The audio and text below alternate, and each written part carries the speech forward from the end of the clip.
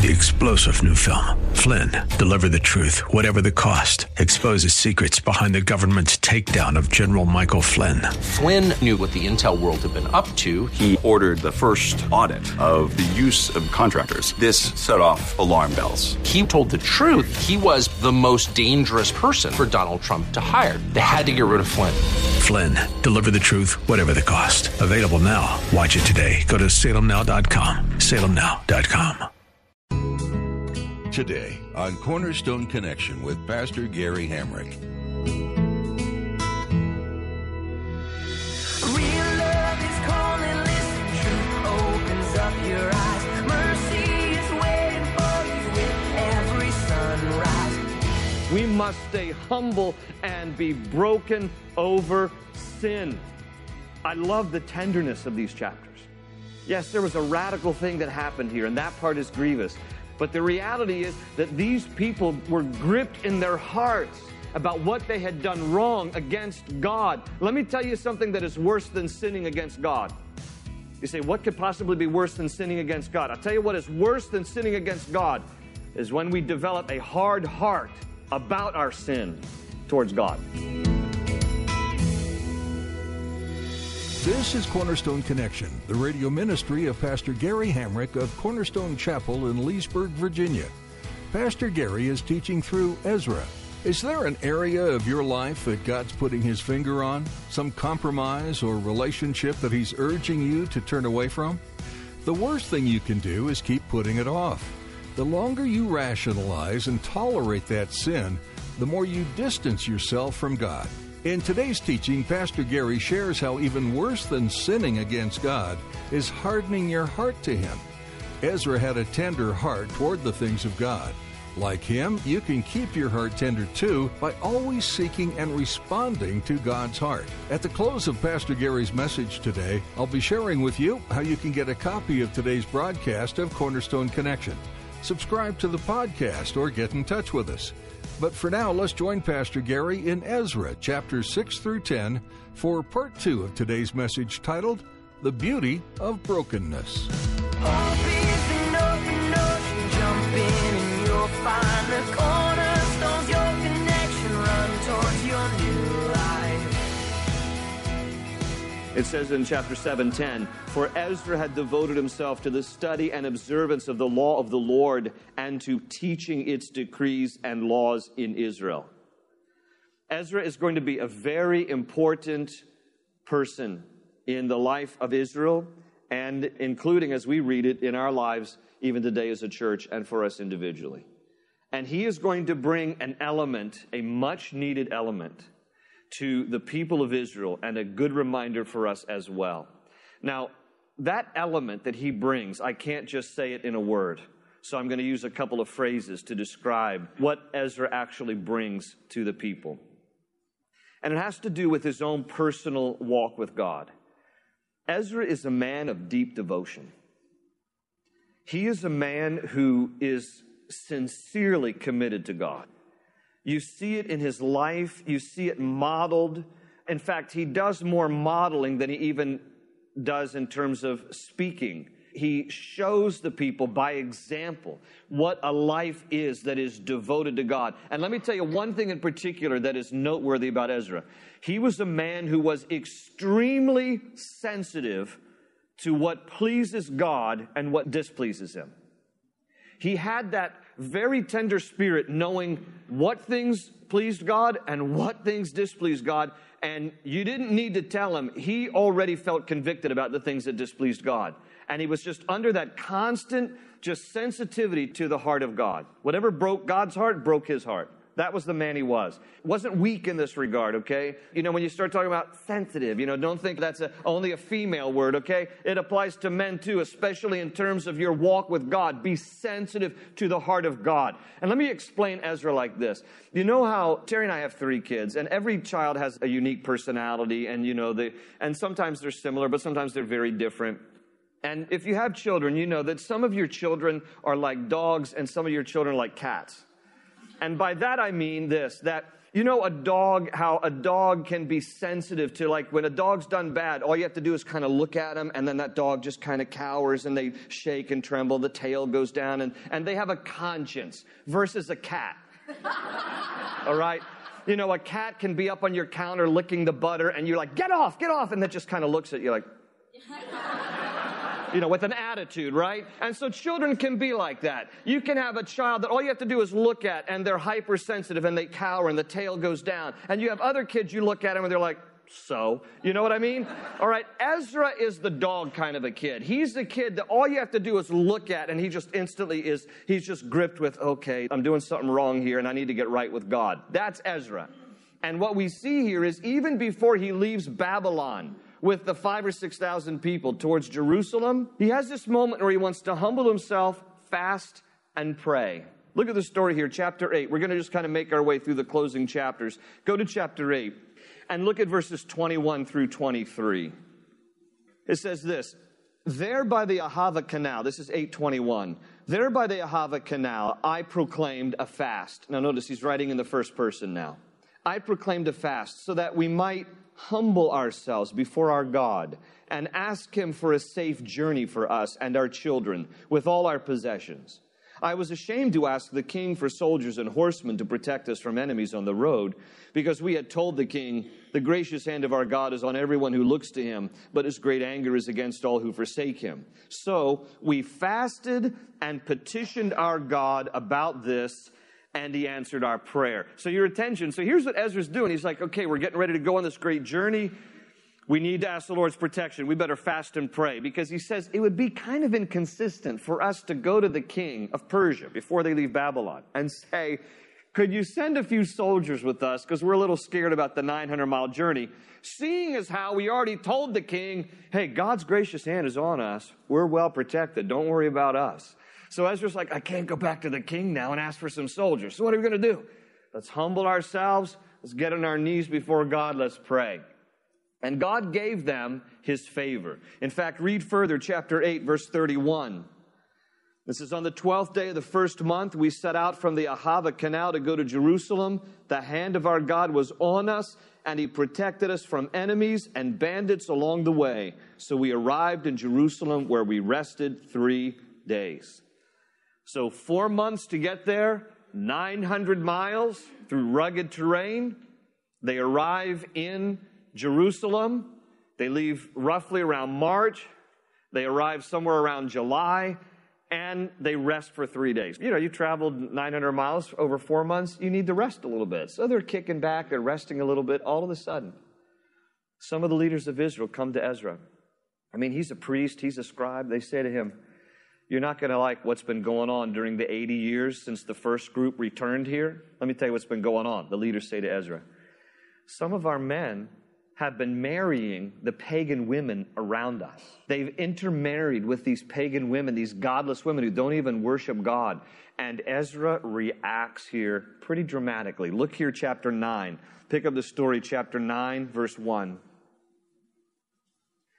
After these things had been done, the leaders came to me and said, the people of Israel, including the priests and the Levites, have not kept themselves separate from the neighboring peoples with their detestable practices like those of the Canaanites, Hittites, Perizzites, Jebusites, Ammonites, Moabites, Egyptians, and Amorites. They have taken some of their daughters as wives for themselves and their sons, and have mingled the holy race with the peoples around them. And the leaders and officials have led the way in this unfaithfulness. When I heard this, I tore my tunic and cloak, pulled hair from my head and beard, and sat down appalled. Then everyone who trembled at the words of the God of Israel gathered around me because of this unfaithfulness of the exiles. And I sat there appalled until the evening sacrifice. Then, at the evening sacrifice, I rose from my self-abasement with my tunic and cloak torn, and fell on my knees with my hands spread out to the Lord my God, and prayed, O my God, I am too ashamed and disgraced to lift up my face to you, my God, because our sins are higher than our heads, and our guilt has reached to the heavens. All right, your attention for a moment. The rest of that whole chapter is his prayer, okay? But I want you to understand what's happening here. Here's the scene. Ezra no sooner gets to Jerusalem, kicks off his sandals after a rugged hike. He's slumped back in an easy chair. He's got a remote in one hand and a blended coffee caramel latte, decaf, no whip in the other. And all of a sudden, some leaders come to him and say, hey, don't choke on your blended coffee because I got some bad news for you. You know our own people? Yeah. They've intermarried with the Ammonites and the Hittites and parasites and all these termites. It's terrible. And you need to do something. Well, he's very animated. He's pretty dramatic. He gets up and he tears his clothing and he pulls hair out of his head and his beard here. Now, that seems to us like over the top, but actually that's typical for the culture. In the culture, that was a sign of tremendous grief and mourning. Here's the deal. He is grieved over the sins of the people. He didn't even commit the sins, but he's brokenhearted. And so he falls on his knees, the Bible says, and he just begins to pray. And he lifts up his hands to God, and he just begins to intercede on behalf of the people. And now he's praying here. And I want you to see the response of the people, because again, he's not even reprimanding them. He's not even preaching to them. He's just on his knees before God praying, and all of a sudden a crowd gathers, it says. And people gather around him. And he's modeling something here. Look at verse 10. First two verses of chapter 10. I want you to see what's happening here. Verse 1 of chapter 10. While Ezra was praying and confessing, weeping, and throwing himself down before the house of God, a large crowd of Israelites, a large crowd, men and women and children gathered around him. They too wept bitterly.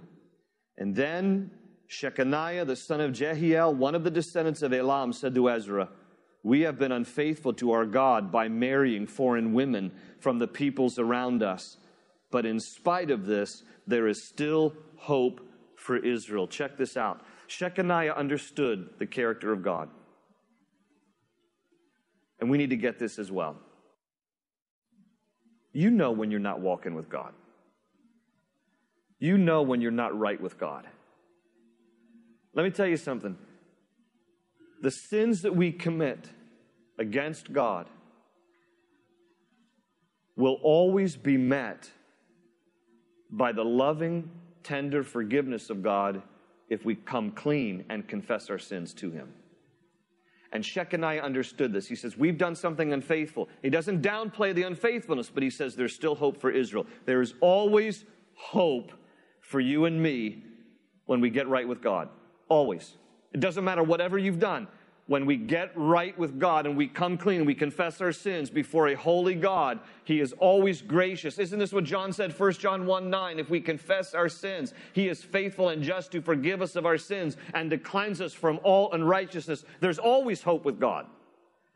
When we come before him, humbling ourselves, repenting and confessing of our sins. Shechaniah understood this. He doesn't downplay it.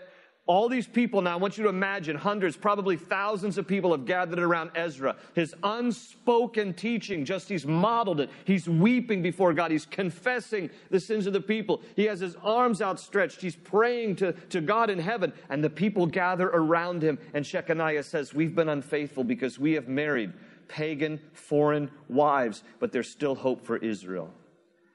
Now, let me tell you what the actual sin is here, because I don't want you to be confused about this. What was the sin of Israel here?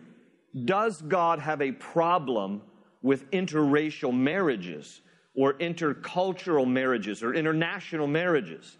The answer is absolutely not. God does not have a problem with interracial or intercultural marriages. You can look in the Bible and see plenty of examples. Moses married a woman from Africa, Ethiopia. By the way, Moses wasn't a white guy either. We got to get our Western mindset out of this. We have pictures of Jesus in our house. He's blue-eyed and fair-skinned. I don't think so. Moses was Middle Eastern. He was a Jewish man from Israel, and he marries an Ethiopian woman. We also see in the genealogical record of Jesus in Matthew chapter 1, a Jewish guy by the name of Salmon marries a Gentile prostitute. Her name was Rahab. Boaz, mentioned in the Bible, also in the genealogical record of Jesus in Matthew chapter 1, Boaz marries a Gentile woman from Moab, Ruth. That's the book of Ruth in your Bibles.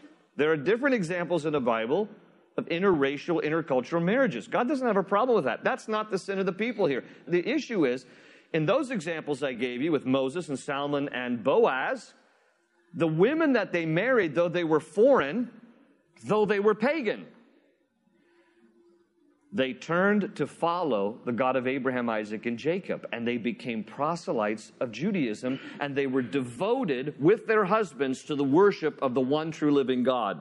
The difference between those examples and this story is that the Jewish men had married women who were not proselytes to Judaism. They were pagan women who worshiped pagan foreign gods. That was the sin issue. The sin issue is never the exterior. The potential sin issue is a spiritual problem. When two people are not on the same page in worshiping the same God of Abraham, Isaac, and Jacob, the God of the Bible. That's the issue that God has here. And let me tell you, this was particularly grievous because, check this out, you need to understand context here, because I don't want anybody to misuse Scripture here and misapply it. This is particularly grievous because there was the potential for the annihilation of the Jewish race. Once they began to intermarry with the pagan people, they would have been absorbed into the pagan culture. They would have not have been a distinct people of God. And so therefore, a radical remedy was introduced into this story. The radical remedy, when you read the rest of Ezra, is that Ezra, as a result of being convicted about the sin, and the people likewise, they had to turn their pagan women, turn them back in. They had to give them back. They had to, take them back to where they got them. Hopefully they had a receipt, otherwise they're going to get store credit. But they had to take them back. They gave them back. They gave them all back. Now, don't look at this and think, oh, good, there's the Bible story where I can go home and get rid of Bozo that I'm married to. Because he's kind of, pagan. He's a pagan guy. I'm going to give up pagan Paul. Listen, pagan Patty, don't go down that route. Don't think that just because you have a story here where people turned away their pagan spouses, that's not an example that is repeated in the Bible. It's not a pattern. It's a one-time thing. So I know you thought you married a stud, turned out to be a spud, but stay with him. Stay with him, okay? This is a one-time thing because it was a radical potential problem of the race of people. All right? Don't use the Bible to justify what you want to do. Now, I want you to notice the overall response. This is the takeaway from these final chapters. And I put together a list just from chapters 8 through 10. I'm just going to read it. Notice here. Notice the reaction. Notice what is happening. It says, we humbled ourselves. We fasted. We petitioned our God. Ezra says, I sat there appalled. I fell on my knees. I am too ashamed and disgraced. It says how they were praying, confessing, weeping, how they acknowledged we have sinned greatly. Do you get the idea of what is happening here? What is happening here is that the people become broken over their sin. This is an important principle in our running list of principles from the books of Ezra and Nehemiah. Number 9 on the list from these chapters, we must stay humble and be broken over sin. I love the tenderness of these chapters. Yes, there was a radical thing that happened here, and that part is grievous. But the reality is that these people were gripped in their hearts about what they had done wrong against God. Let me tell you something that is worse than sinning against God. You say, what could possibly be worse than sinning against God? I'll tell you what is worse than sinning against God is when we develop a hard heart about our sin towards God.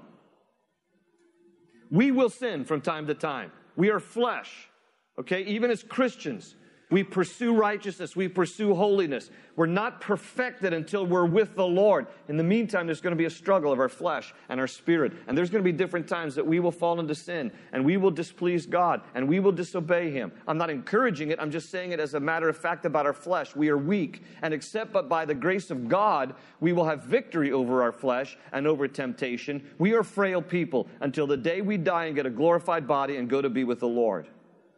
And when we sin, not if, when, the most important thing is to be broken about it. The most important thing is to feel sorry for it. to stay tender-hearted towards God, to come before Him broken, yes, maybe even at times weeping over our sin, confessing it towards God. You look at every major revival in American history. There were 3 main major revivals. Each one was precipitated by repentance and people confessing their sins and weeping over their own brokenness before God and feeling sorry for offending Him. When David was confronted about his sin with Bathsheba, when he committed adultery with Bathsheba, David had broken several capital offenses for which he should have been killed. He had committed adultery. He was an accessory to murder. He coveted. He lied. And when he's confronted about his sin by Nathan the prophet, he writes Psalm 51. And in Psalm 51, he says this in verse 16. He says about God, he says, "You do not delight in sacrifices, or I would bring them. You do not take pleasure in burnt offerings." And then he says this. He recognizes, he says, even the Old Testament, even the Mosaic law and righteousness through the shed blood of animals is not enough to cover my offense. And he adds this, Psalm 51:17, "The sacrifices of God are a broken spirit. A broken and contrite heart, O God, you will not despise." He says, the only thing I have is to call upon the mercy of God in my brokenness and to come before you, Lord, and to say I'm sorry and to repent of my sin and to confess my sin to you. And only then can I experience your mercy and your grace. We need to be broken people before God. We need to be people who are genuine and deal with the heart issues of our lives before God and then run to His loving arms and experience His grace and His forgiveness. Charles Spurgeon, the great preacher of the 19th century, said, quote, "Whenever God means to make a man great, He always breaks him to pieces first. We can never expect to be of any great value to God until we are broken as people before Him." And let me tell you something, in every culture and every society around the world, this is universally true. Things that are broken are typically worthless. You break something in any culture, you break a dish, you break a vase, you break something, you discard it, you throw it away. Only in the kingdom of God is something broken of great value. When we are broken before God, and we humble ourselves and we are sorry over our sin, that is a beautiful thing in the sight of God. There are some things that will change in our church. I will tell you one thing that will never change. We will always be a church that deals with the heart issues. We will always be a church that calls sin for what it is, that feels sorry for sin, that confesses sin, that yes, sometimes even weeps over sin so that we can experience the forgiveness from God for our sin. That's vital. Because otherwise, if we just come to church, if church is just about socializing with your friends and having a cup of coffee and singing a few songs, and we never deal with the heart issues and we never examine our own sinful lives, then we miss the grace of God and church becomes nothing more than a country club for the spiritually elite. That will not happen here, because we will always be people who deal with the sin issues of our heart, so that we come humbly before Him and broken before Him, and then we experience His wonderful grace and His forgiveness. God is a loving God, folks. God is a forgiving Father. He is compassionate and merciful, and He wants to forgive us and to cleanse our hearts. We have to come before Him like they did in this story, humble, broken, sorry for sin, so that God can do His wonderful, forgiving, restoring work in our lives. Jump in and you'll find the cornerstone's your connection. Run towards your new life. Throughout this Old Testament book, Ezra reminds the Israelites that they are God's people and that God has not forgotten them. We hope that listening to Cornerstone Connection also reminds you that God has not forgotten you and that you belong to Him. If you'd like to learn more about Cornerstone Connection or hear more teachings by Pastor Gary, we have a few ways to do that. One way is downloading our mobile app, or you can subscribe to the Cornerstone Connection podcast. If you look online at cornerstoneconnection.cc, you'll also find additional messages as well as companion resources that offer a deeper look into Pastor Gary's studies. You mean a lot to us here at Cornerstone Connection, and we'd love to hear from you. Our number is 703-771-1500. That's 703-771-1500. Cornerstone Connection comes to you as a ministry of Cornerstone Chapel in Leesburg, Virginia. We'd love to meet you in person, so come see us Sundays at 8:30, 10, or 11:45 a.m., and Wednesdays at 7 p.m. for our time of worship, Bible study, and fellowship. Find out more at cornerstoneconnection.cc. That's all for today, but join us again for more from God's Word, right here on Cornerstone Connection. They say you're a wandering soul, that you've got no place to go, but still you know, you're not alone. Real love is calling, listen, truth opens up your eyes. Mercy is waiting for you with every sunrise. Hope is an open ocean, jump in and you'll find the cornerstones, your connection, run towards your new life.